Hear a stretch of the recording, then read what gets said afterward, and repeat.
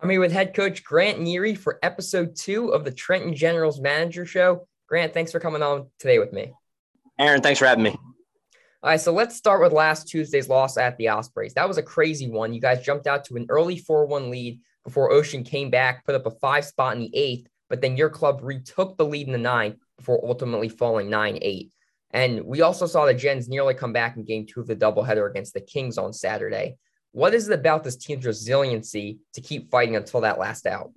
Yeah, they're tough. I mean, they keep on going. I mean, I said it to the team yesterday after our second game. I think we're close. It's just that we gotta stop giving up a crooked number. When we're in the field and pitching, and we got to kind of have a breakthrough inning offensively and kind of sustain a lead. But I think we're close. I don't think that it's that far off from going on a run and kind of having having a good end to the season. So, I mean, they keep on fighting. That's one of the things that this group is good about. They're a bunch of good kids and they do all the right stuff. And it's just a matter now kind of keep on going. That's what I said to them is it's be easy to get really down. And, we've had a couple tough losses lately, but, they keep fighting through it. And I think they understand that. And I think they see how close we are as well. So, like I said, if they keep on doing what they're doing, I think, like I said, at some point in time, I think we're going to break out.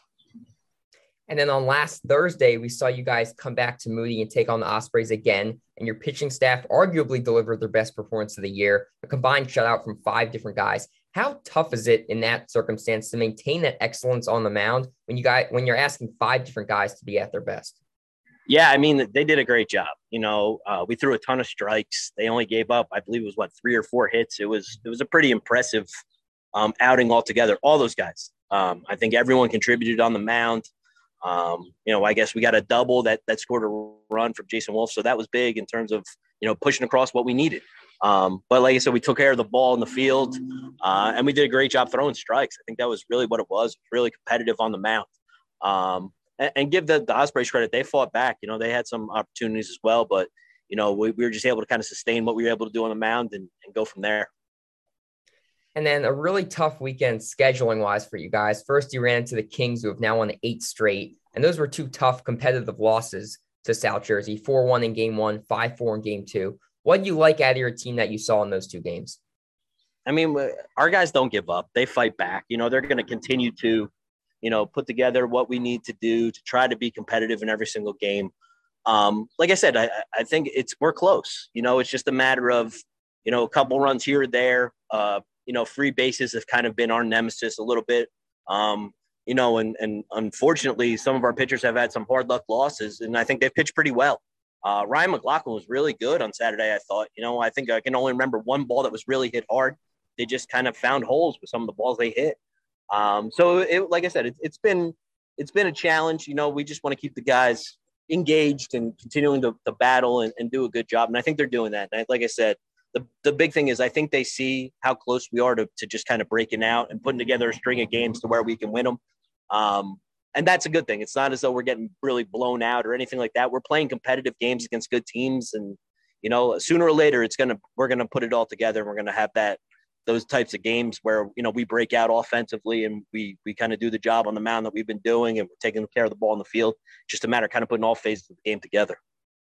And on Sunday, you guys got to stay home to play Quakertown, who have now won 9 straight of their own. And the Blazers took advantage of 2 walks and a hit by pitch in game 1 to put up 3 runs in the first inning. And then they had another 3 spot in game 2, due to 2 walks and an error and a pass ball. So what is the key to limiting those little mistakes as we head towards the final stretch of this regular season?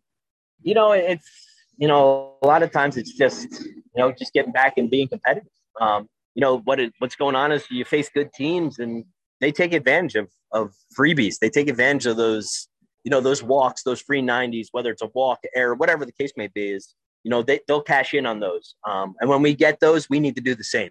And we need to do so at a consistent level. And that's just one thing that we're fighting towards. We're working towards. We're not there yet, but I mean, that's the thing is if we win the freebie battle, then we'll win a game. And chances are that's what we need to do moving forward is, if we get a free base or if we get an error or a walk, a hit by pitch, we need to string it together with something else right behind it to try to keep it moving. That's what other teams have done to us, really. And that's one of the things that we need to start to do ourselves. And if we can limit those, then that's great. But I think overall our pitchers have done a good job. in terms of trying to limit those, in terms of, not walking a ton of guys or doing anything like that.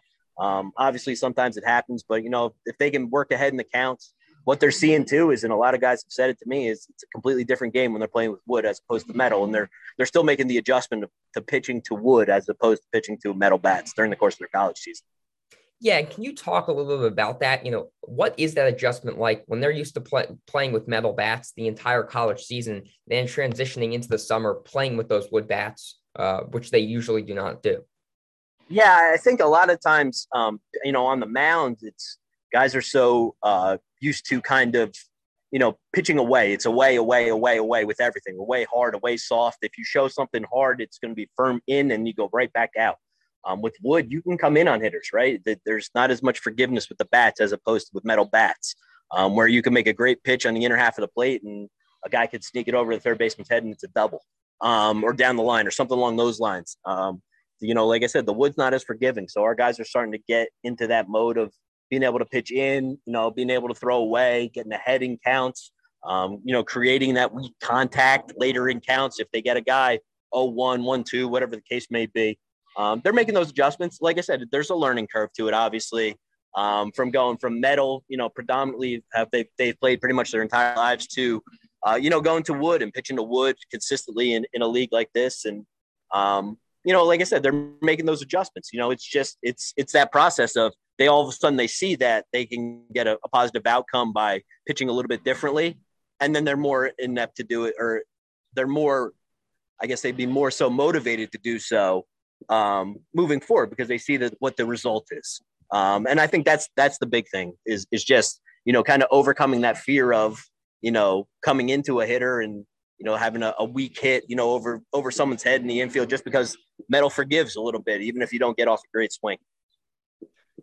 And the offense has struggled a little bit over the last week, hitting just under 200. How do you guys turn that around and turn your around success at the plate after having a lot of that success 2 weeks ago?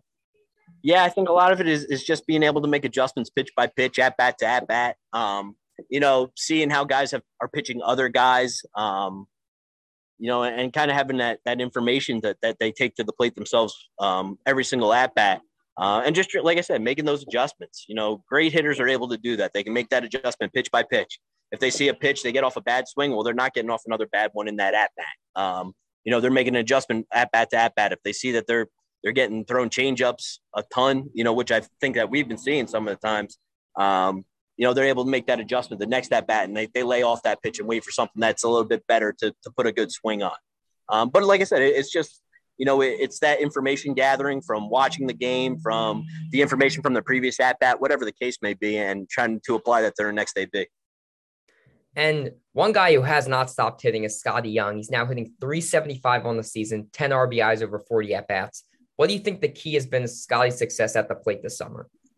I think that any ball he puts in play could be a hit. And that's just because he's so athletic, runs so well. He's beat out ground balls to second base. And then when he gets other pitches that he can really, do something with, he takes advantage of them. And he's done a good job, hitting throughout the course of the time that we've had him, barreling balls up, get a lot of hits.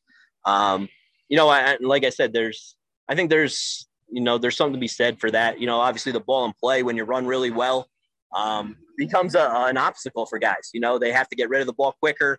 He's putting himself in a position to get himself on base just by, putting the ball in play. That, like I said, for those guys who run really well, that's a huge piece there too, is, like I said, they're pressuring the defense to make a play, to come up real quickly and do something they may not be used to doing or as comfortable doing as that routine ball that's hit right at them with a guy who's a little bit of a lesser runner.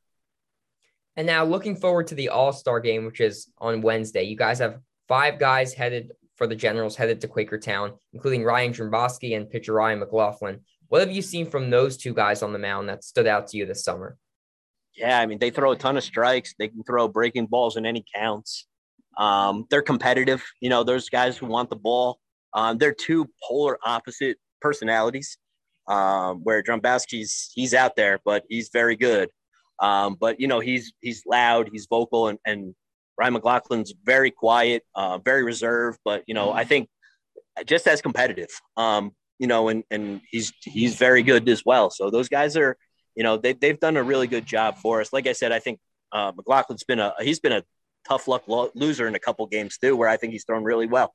And Drombo's he's a competitor. You give him the ball, you put him on the mound, he wants to throw all the time. He's one of those guys you almost have to tell him you gotta back off a little bit as opposed to throw more.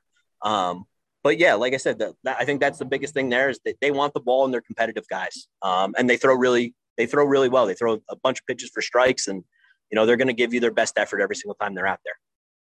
And then we just talked about Scotty, who also will be making the All-Star game as an outfielder. Also, Aiden McNelly and Trevor Kalinsky. Can you talk a little bit about each of those guys and what you've seen from them this season? Yeah, starting with Aiden, I mean, he's hit from day one. And that's a really tough transition. He's just going into his freshman year of college. So for a guy to come into this league and be hitting over 300, we faced good arms, and Aiden just continues to hit. He's a very good hitter. He does everything well at the plate. He doesn't strike out that much, that he puts balls in play. He can use the whole field. He's, like I said, he's got an advanced approach, and I think he's got an advanced skill set in terms of hitting wise. And Trevor's the same. I mean, Trevor's one of the big things there is, like I think I've said before when we were talking last week about him, is, he's competed at the highest level, so he's used to the competition level. He's used to the pitching. He's used to the game situations, just coming out of a bigger program that's been very successful. Nothing's going to be, that much of a aha moment for him because he's been through that. And I think that helps too, because there's that transition period, obviously.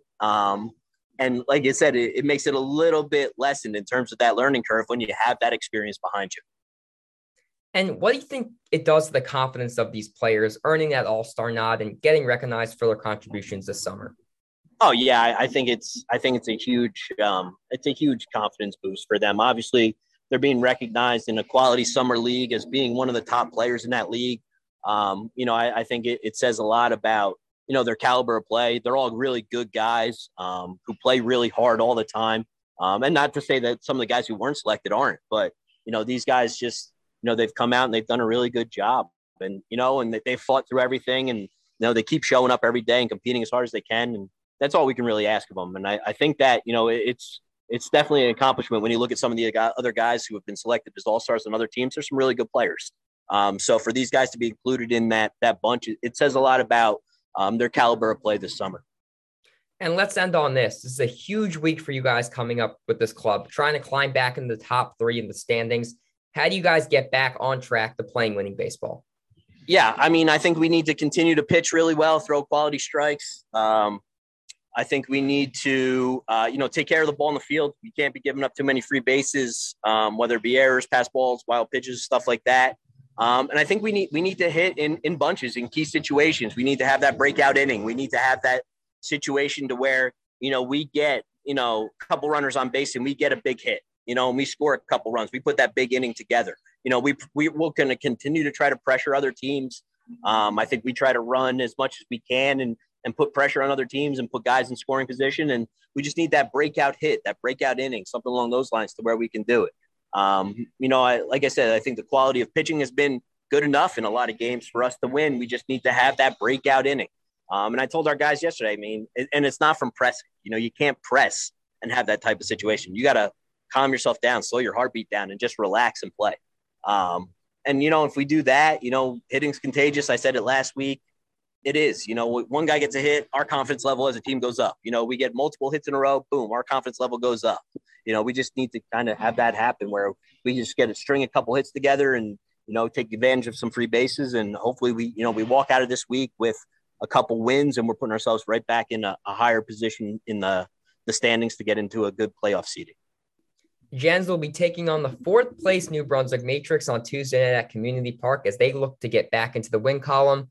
This is episode 2 of the Trenton Generals Manager Show. Coach Grant, thanks for joining me. Thanks, Aaron.